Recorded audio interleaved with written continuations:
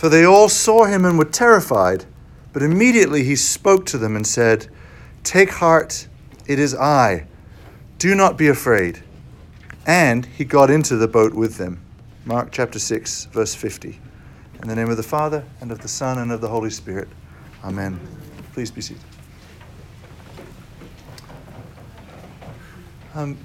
Try and recall a time when you were really exhausted. I mean, completely shattered and spent again, and physically like you couldn't do anything else. I was going to tell an anecdote about a day when I spent all day scraping off this like tile stuff with a carbide thing, and I couldn't like walk after. But actually, the memory is now much more recent after this exhausting weekend of moving. If I just fall over, Lincoln will take over the service. But think about that feeling of exhaustion, like you can barely lift your arms. That's how the disciples felt at around fourth watch of the night, around 4 or 5 a.m., like right when the very first crack of dawn, the sky is just starting to brighten up. That's how the disciples felt. And it says that they left just as evening had begun, which means they've been rowing for about 8 hours. Now, I've never rowed more than a few minutes in my life, but I can imagine a little bit. And the Sea of Galilee is not that big. If we look at the directions of where they were going, maybe they were going 8 miles. So they've been rowing 8 hours against the wind, like not even making 1 mile an hour. I just can't imagine that level of exhaustion. It says in verse 48 that they were making headway painfully. You could translate that word torturedly, right? Have any of you ever done a long row? Does any of you have a muscle memory for what that must be like to row all day? A few nods. Just curious. What's curious is that Jesus himself sent them on this exhausting journey. Verse 45 says he made his disciples go across the lake before him. And these disciples had lived and worked around the Sea of Galilee all their lives. They probably could have seen that this is going to be a rough night of rowing ahead. Right? They could have seen the signs in the weather and the wind. But they had just witnessed the feeding of the 5,000. They just witnessed Jesus miraculously provide all this food. So when he says, okay, now just row across the lake, guys, there's not much room to argue or challenge that, right? Like, well, okay, they're still in this shock and this wonder of what they've just witnessed. But a long row in theory and 8 hours of actually rowing, I'm sure, are two very different things. I don't think that they were in danger of dying. I actually didn't realize till this Sunday that I kind of blurred this story together with when Jesus calms the wind and the waves by speaking to them. They're actually two different stories, separated by only a few chapters in the Gospel of Mark, but because of the similarities. So it doesn't seem like they're in danger of like capsizing. They're just completely exhausted.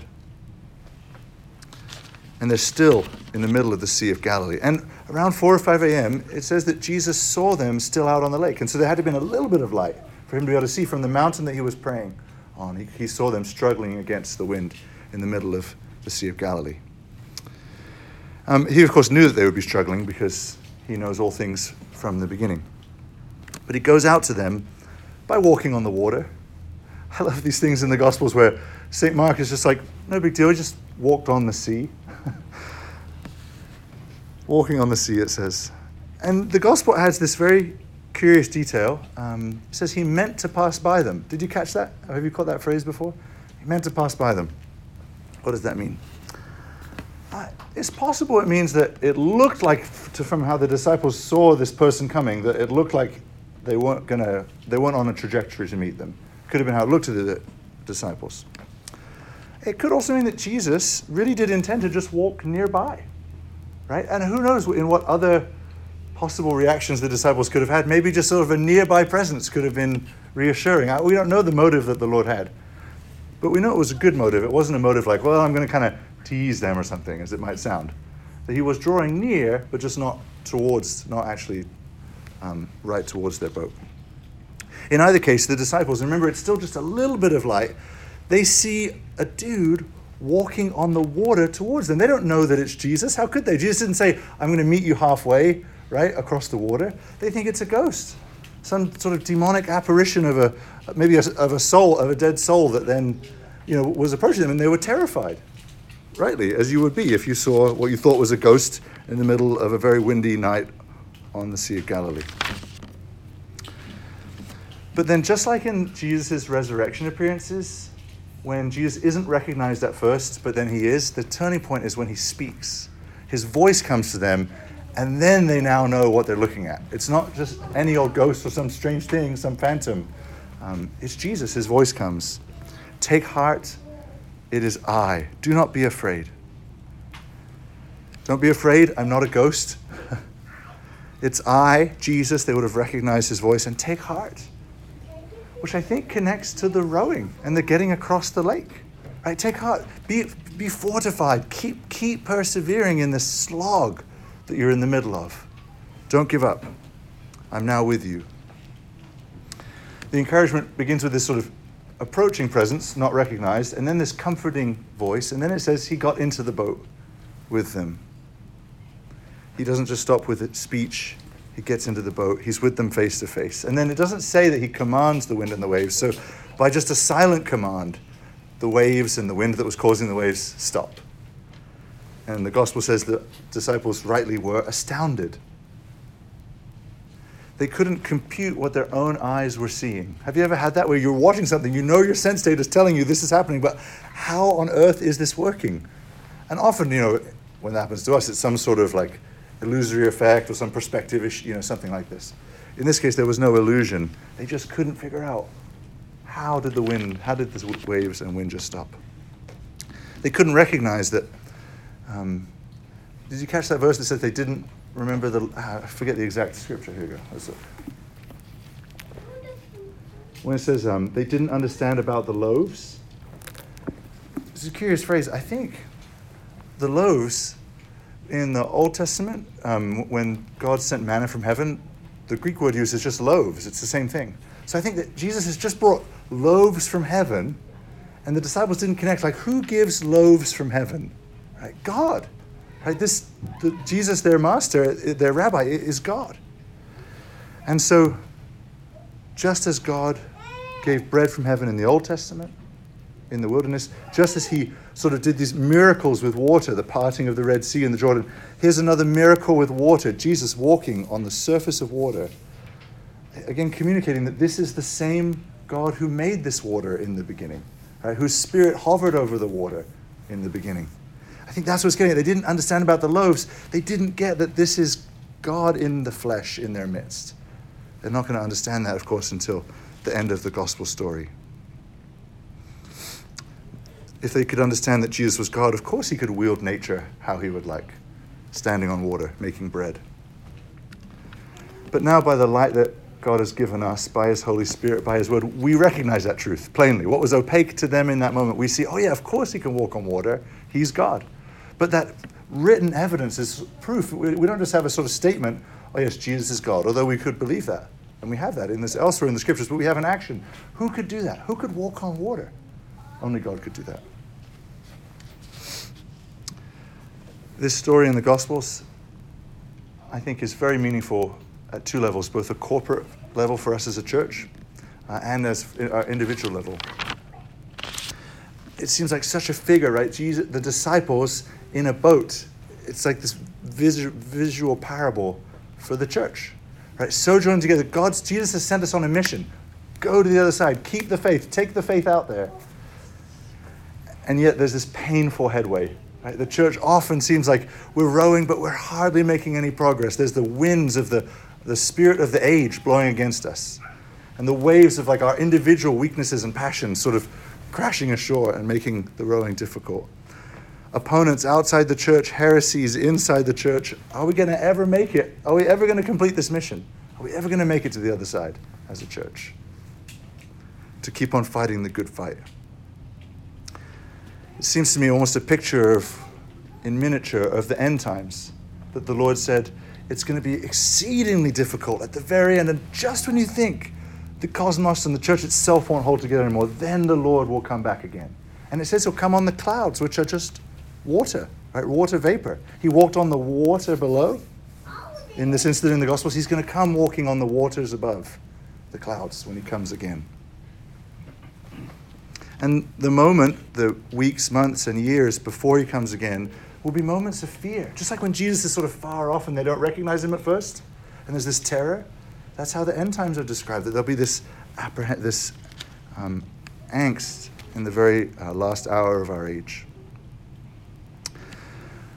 But just like when Jesus gets into the boat and then everything's better, right? Literally, the waves stop and they arrive at the shore where they were going. That's what it will be like when Jesus comes again, like him stepping into the boat. Right now, we're sort of, even though Christ is with us by his Holy Spirit, with us in the sacrament, with us forever, there's a way in which the scripture still says, but we're also still apart from him, and we're waiting for him to come back in the flesh, in his resurrected flesh. I think that corresponds in this picture of Jesus getting into the boat, when the church on earth will become, in a moment, the New Jerusalem with Christ at its center. All the woes of the world will cease, all the memory of all the toil will vanish, and all shall be well for those who've been saved by Christ Jesus. So that's the corporate meaning I think we can take from this picture of the disciples in this boat rowing painfully. But then personally, what a profound picture I find this to be for our personal woes and struggles, right? For sicknesses and anxieties and difficulties bodily in our families, with work, whatever it may be. It's instructive that the Lord lets them toil for long, long hours, right? The Lord in his wisdom could have seen them struggling and came down to them after hour 1, but he waits till the 4th watch of the night. I don't know why he waits that long, but I think there's something illustrative in this incident in the Gospels for us, that just because Christ has not come to us yet in the midst of whatever personal struggle we may be having, doesn't mean he's not going to come. And I think the way he comes very much maps onto this incident in the Gospel, that often the first encouragement the Lord will bring after a long night of struggle and suffering, and that night might be months or years, is his voice, his word coming to us from the scriptures, from an encouraging word from a Christian friend. His voice speaking a word of, take heart, to sort of roughly paraphrase, hang in there. But Jesus doesn't just stop there with an encouraging word.